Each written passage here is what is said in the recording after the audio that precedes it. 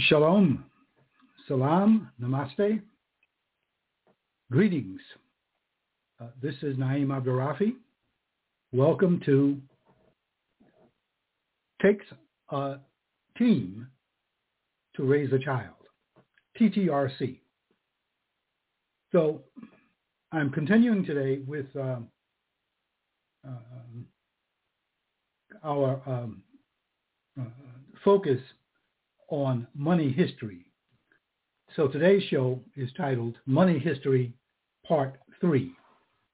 And I'm reading from the unpublished manuscript of a biography I've written titled A Tale of Ireland, the Story of Paul O'Brien. Paul O'Brien is a friend who passed from this life in 2012, and this is his. He's sharing here with my help what he's learned about money. So I'll get right into it. I don't know how much we'll get done today, and I'll stop soon enough to say a few words to tie things together concerning the mission of Takes a Team to Raise a Child. Okay, let's get going with the history. So we're in chapter 11. The title of that chapter is Taking a Bullet for a Banker. Paul says, "My last stay at St. Pat's was lengthy." Okay, Paul had had a nervous breakdown. And the St. Pat's he refers to is today known as St. Patrick's mental services, I believe. At that time, it was St. Patrick's Hospital, devoted solely to people with mental illness. So once I resigned myself to my fate, I spent my time reading. I read like information was water, and I was a man dying of thirst. Actually, I was a man dying of not knowing how the world works. My parents had taught me what they knew. It seems they did not know the world was in the hands of Klutz. The world works differently in those hands. So Klutz is the name he gives to, or maybe it's the actual name, of the representative of the cruise line who came to him with an offensive monetary offer in compensation for the loss of his 15-year-old daughter, who fell overboard from a cruise ship, having been illegally fed lots of alcohol. Paul goes on. My grandfather, John Patrick O'Brien, fought under Britain in World War I. He and other brave Irish men were criticized for this. How could they fight for Britain when Britain was oppressing us? We see it claimed that some joined the war to sabotage the British military effort. This theory does not apply to my grandfather. He and others saw the common enemy as a greater threat to Ireland than Britain was. Britain could wait. The problem at the moment was the Hun. They risked their lives for principle, for a higher purpose. That purpose was to save the world. God saved them. And by what I now say, nothing is to be taken away from any son of Ireland who fought in that terrible war. My research suggests that those brave men were risking their lives not to save the world. Without knowing it, they were risking taking a bullet for a banker. The war was really about saving the world banking system. As Ireland goes forward into its future, he's writing this around 2010, as Ireland goes forward into its future from the straits we are in now, we must make sure our struggle is not one to save the world banking system. The bankers have done nothing for me. They have done nothing for you. They have done nothing for Ireland. They have done only for themselves. My title is not original. Taking a bullet for a banker comes from an article about the petrodollar, the system instituted by America in the early 70s, by which the value of the American dollar is tied not to gold, but to the worldwide price of oil.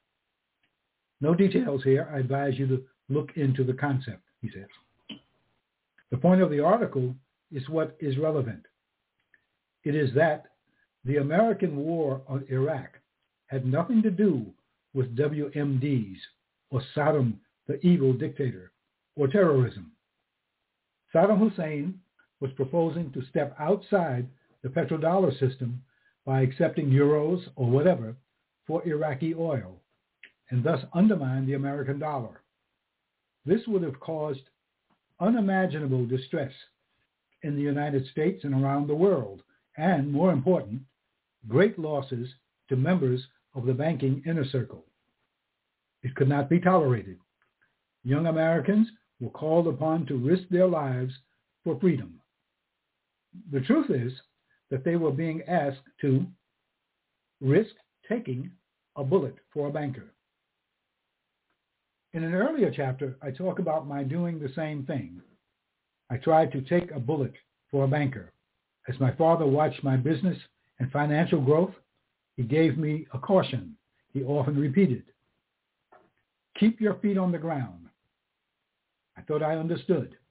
I constantly sought his advice and the advice of others experienced in terrains where I was setting foot as a newcomer. I always sought to be fair and just in my dealings. For example, I always factored in the well-being of my workers as I planned business changes.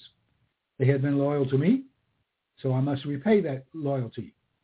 Justice and fairness was my way of staying grounded. Being just and fair should have worked. It didn't. There's nothing wrong with being just and fair in business, and of course, you don't expect everyone to operate according to such principles. I had a keen eye for those not to be trusted. But good principles and a keen eye are not enough when those with the power to do so undermine the earth beneath your feet. The earth I have seen undermined is the economic foundation of Ireland.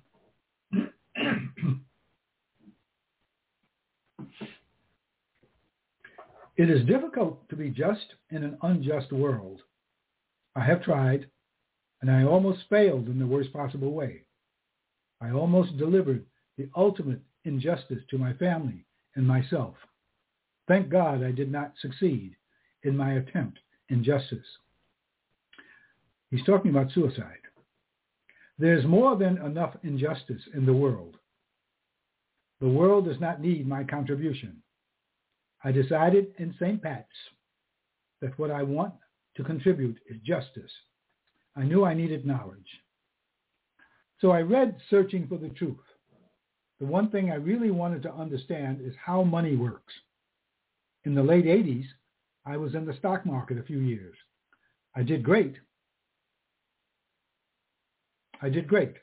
One reason is that early on I asked a broker to tell me what he thought was the greatest threat to successful investment in the stock market. He said war was that threat. When the Gulf War started, I pulled out of the market. That was the right move, but I did not know why. I did not understand money. I had made lots of it, but that was because I understood business Business is about people. I understood and respected people. I respected them for what they were and what they were not. Some people are not to be trusted.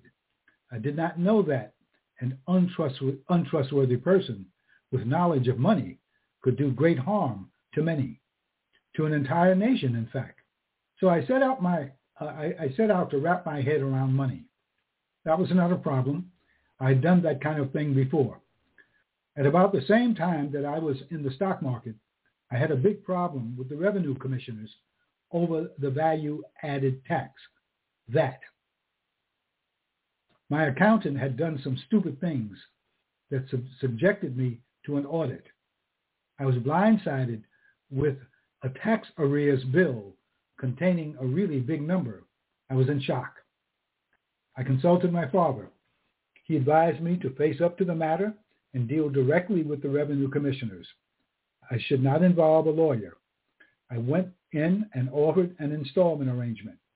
It was accepted. Then I set about becoming an expert on that. That enabled me to construct a parallel set of books for my business that I took with me to the revenue commissioners when it came time for a major installment payment. Armed with my parallel books and thorough knowledge of that, I succeeded in getting a new bill that made the whole experience considerably less traumatic. I also replaced my accountant. Knowledge is power. I want you to have that power, but I will not share the knowledge. That would make for tedious reading. If you want the knowledge and the power, you must get it yourself. I can get you started. I will tell you what I did and give you some of what I found. I've always been a lover of history. My focus, of course, was Irish history. I had to change my focus if I wanted to understand money. I looked at Britain, but I found the most interesting information when looking at Britain led me to look at American history. Below, I share with you verbatim an annotated list of the 13 most significant economic upheaval events in American history. My source is this website. The directory where he found his information no longer exists. This is I am telling you, commenting. But the website does exist. It's 247wallstreet.com. And maybe you could go there and somehow find the article or, a redacted version of it. But the subject is the 13 worst recessions, depressions, and panics in American history. That's the subject. The 13 worst recessions, depressions, and panics in American history. Well, you might find this information somewhere else, but the source cited in Paul's text, at Paul's manuscript, is 247wallstreet.com. Okay, so the 13 worst recessions, depressions, and panics in American history. The list is an article composed by these contributors to that website: Michael B. Sauter, Sauter, Douglas A. McIntyre, and Charles B. Stockdale. Again, I give you the article verbatim without any changes. What makes the article most useful to you is what it leaves out. However, I am not claiming the writers are sinning by omission. The explanation given for each event, that is, recession, panic, or depression, is plausible and based on facts. The causes they cite are sufficient to produce the results, but they may not have been the actual causes, or at least not by themselves the actual causes. Again, I'm not charging deceit. The writers are simply spinning facts to produce a plausible explanation for what happened. They may be starting with premises that are the only ones they know based on their education and experience. Before I give you the list, let me start you out with some premises that have me seeing the events differently. My education about money does not come from having a degree in economics or history. I have no degree at all, but I do have education, and I have the experience of seeing my net worth decline 90% through no fault of my own other than being ignorant about how money really works in the hands of those not to be trusted.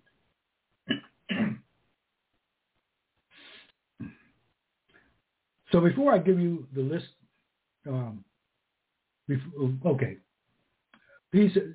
Paul gives his premises for this list and his discussion of the list. And in his discussion, he offers alternative information and fills in gaps. His premises are: central banks are businesses that have no allegiance to the countries hosting them. Their first concern, their mission, is the growth of the worldwide banking system.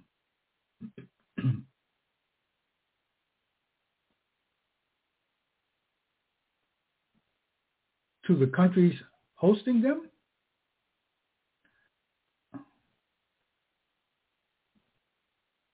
The Bank of Ireland, while it is not a central bank.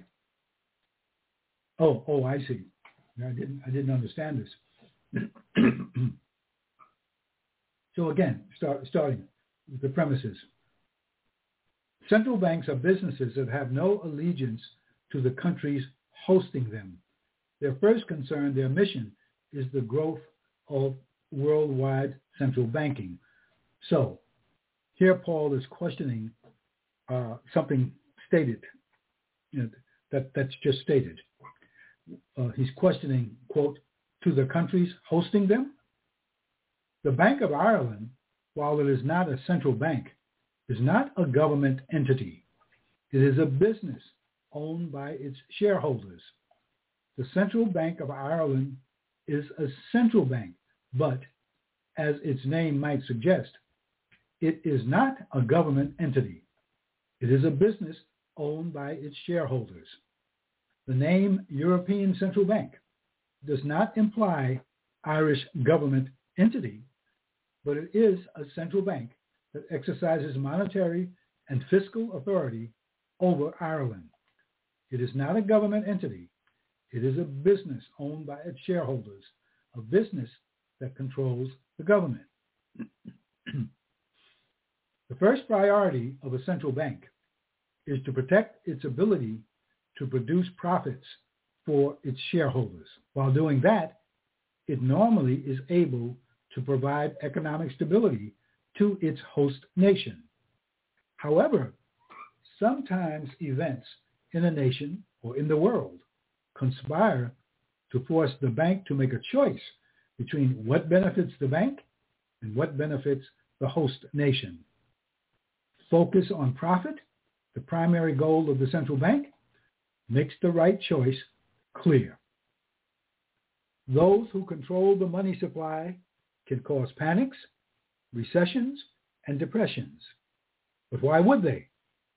They might, if doing so advances the central bank mission.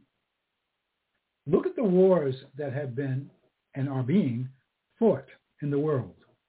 In most instances, a variety of uncontrollable and or accidental events snowball into the inevitable conclusion that is a war. But suppose the uncontrollable are being controlled and the accidents are not accidents. No matter what, somebody always makes money from war, before, during, and after. Would you be surprised if that somebody were the inner circle of people who receive the largest profit shares from the world banking business? I wouldn't be surprised. And suppose a war also advanced the central banking mission. Would that be enough incentive to cause misery for tens of thousands of people? It might be enough incentive for some people. The drive of the worldwide banking inner circle in the 19th century was toward a U.S. economy modeled after that of Britain. The Bank of England controlled the economy of Britain. A major campaign front was making gold the basis of U.S. currency. A gold standard was the obvious rational course in the minds of people who knew nothing about economics and those like politicians who knew a little. But there were people who knew more than just a little about economics, who were not in favor of a gold currency standard because it would place the economy in the control of those who could control gold. Most businesses must grow in order to survive. A bank is no exception. The central bank that began in Britain in 1694 has been growing steadily and with determination. The central bank concept had to fight about 200 years to take hold in America. America has been a sovereign country for only 237 years. The central bank concept is now fully established in the form of the United States Federal Reserve System. It is a bank. It is not a government entity. It is a business owned by its shareholders, a business that controls the government of the United States. The International Monetary Fund was born in 1944 in America, in Bretton Woods, New Hampshire. The headquarters for the operation is in Washington, D.C. The IMF, the International Monetary Fund, functions as a kind of board of directors for the worldwide network of central banks. Determination has paid off. So this is the end of Paul's premises. Let's see how we're doing at time. Well, we'll continue.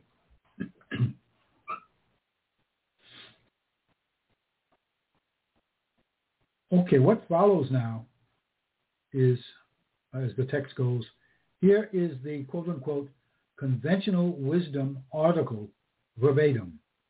Again, it seems accurate as far as it goes. And then then we have the list of the 13 most significant economic upheavals.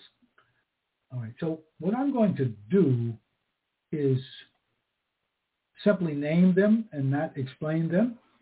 And we'll save the actual detailing of them for next week, and then juxtapose them with with Paul's alternative understanding of events. So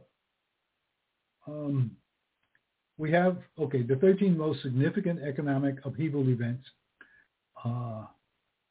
First of all, there's the Panic of 1797. Then there's a Depression. That's 1807. And another Depression, 1815 to 1821. There's a panic, the Panic of 1837. Another panic, the Panic of 1857. Another panic, the Panic of 1873. Another panic, the Panic of 1893. Then the Panic of 1907. Then we have the Depression of 1920, 21. And then the Great Depression, 1929. And we have a recession, 1973 through 1975. We have a recession in the early 1980s. And he's talking about the current recession. So again, this is being written in around 2010. And then we have his own comments. So we will detail this next week. So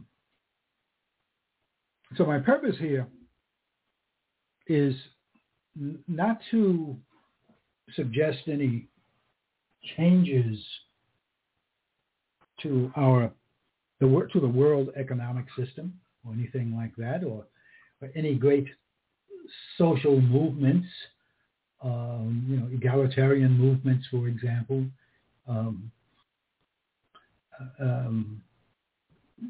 My purpose here is to motivate listeners to consider becoming wealthy, to reflect on the fact that I and probably all of my listeners, I'm certain, are poor people. Many of us are thinking, well, I'm okay, when in fact, we're not okay. We're poor. And we need to be wealthy because we can. We can become wealthy. We just have to work at it. Okay? And we need to become wealthy because the world economic system produces very rich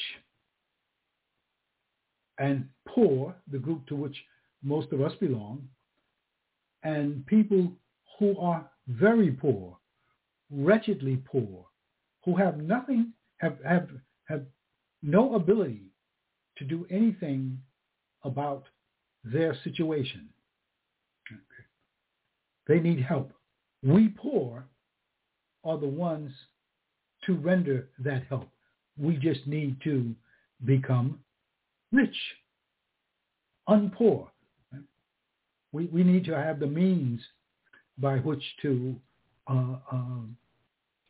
with which to be charitable.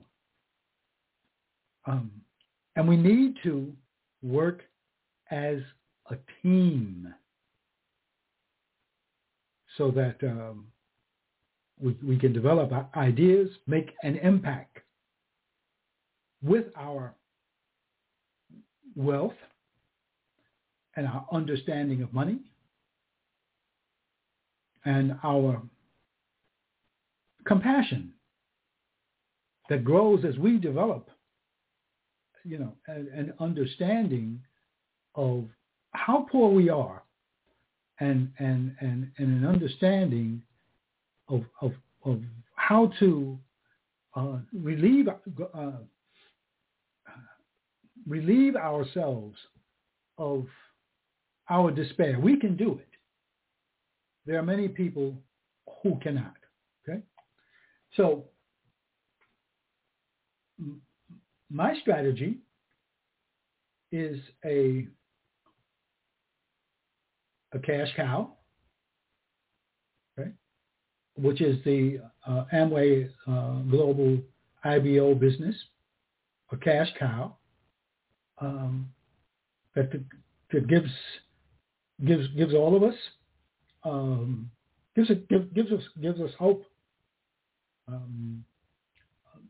and gives us disposable income that grows, that gives us income with which to invest. Now, the cash cow, the Amway Global IBO business, is a wealth builder in and of itself. All of us individually can become wealthy as Amway Global IBOs, okay? But we don't want to have to wait that long. It takes a while. It takes a few years to become wealthy with that business. But while we're waiting to become wealthy, we will have more money, and then what we need to do is put that money together, invest together. So that's it in a nutshell. That's what we're talking about as far as developing, generating the wealth that will make the changes that are needed. I mean, the primary change, of course, is relieving misery, but also something else will happen, I believe. Another thing that will happen is that our effort, those of us who leave poverty, that effort will be leave poverty and become wealthy. That effort will be observed by those who already have more money than they know what to do with. So I see us partnering with many of those people, okay, and in that way,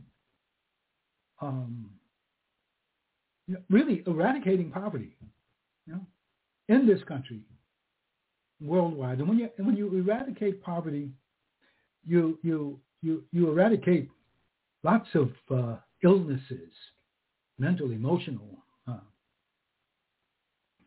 physical illnesses. Another part of this, besides the wealth building, an important part of this is the methods by which misery in particular pockets can be addressed. And here I'm talking about grants. The money that is available, even though we have this very oppressive economic system, it is oppressive. Okay, we do have money available to us from our government that can be used to fund projects that help people. And I'm talking about federal funds, federal grant funds. So we have to go after those and apply them strategically, apply them as a team, apply them synergistically, apply them without seeking self-aggrandizement, without being poverty pimps. We don't need to do that.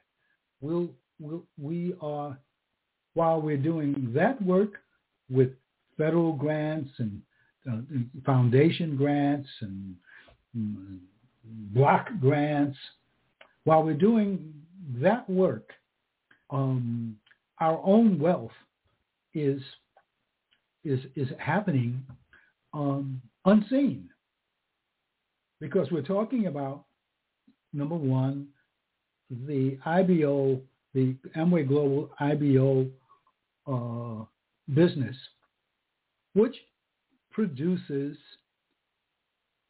casual income that grows, residual income that grows. Okay. So with that, we're not talking about trading hours for dollars. we're talking about taking back our hours, taking back our time, and using that time to help others. So we have that. And we're talking about investments, okay? Investing as a group so that our investments are significant for the growth of the enterprise into which we are, in which we're investing. Okay, you get what you give. You put in a large investment that enables the enterprise to be what it's set out to be, to realize its earning potential, and therefore your return on your investment is enhanced thereby. So again, when we're talking about investing, again, we're talking about casual income. We're not trading hours for dollars.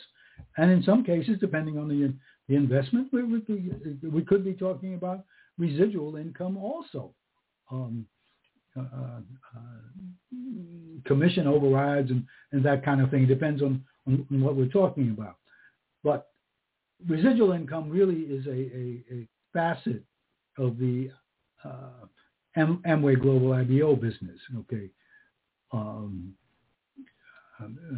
Commission overrides and bonuses and that kind of thing. That's very much a facet of that business. But in both cases, we're talking about freeing up time and freeing ourselves from the temptation of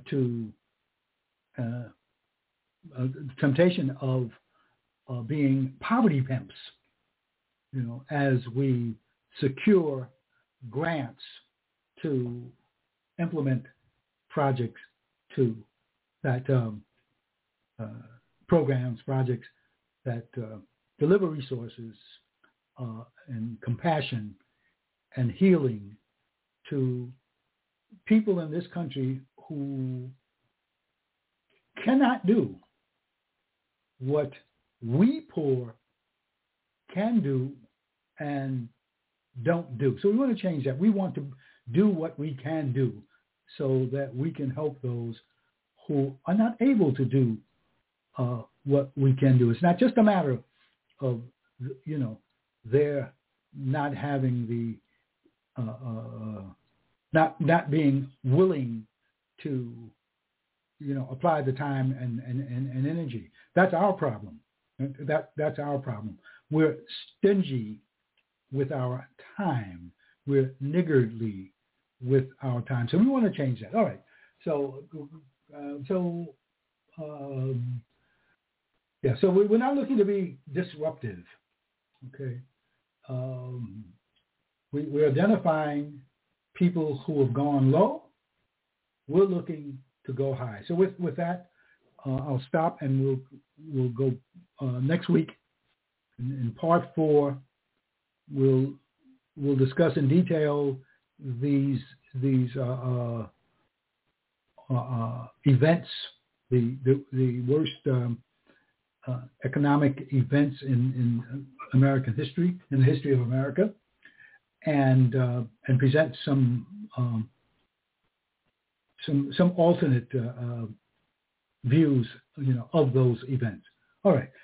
So thank you for your time and your forbearance. And if you have feedback, please go to the website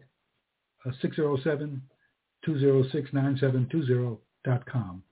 607-206-9720.com. Once more, 607-206-9720.com. Feedback, you can shop there also.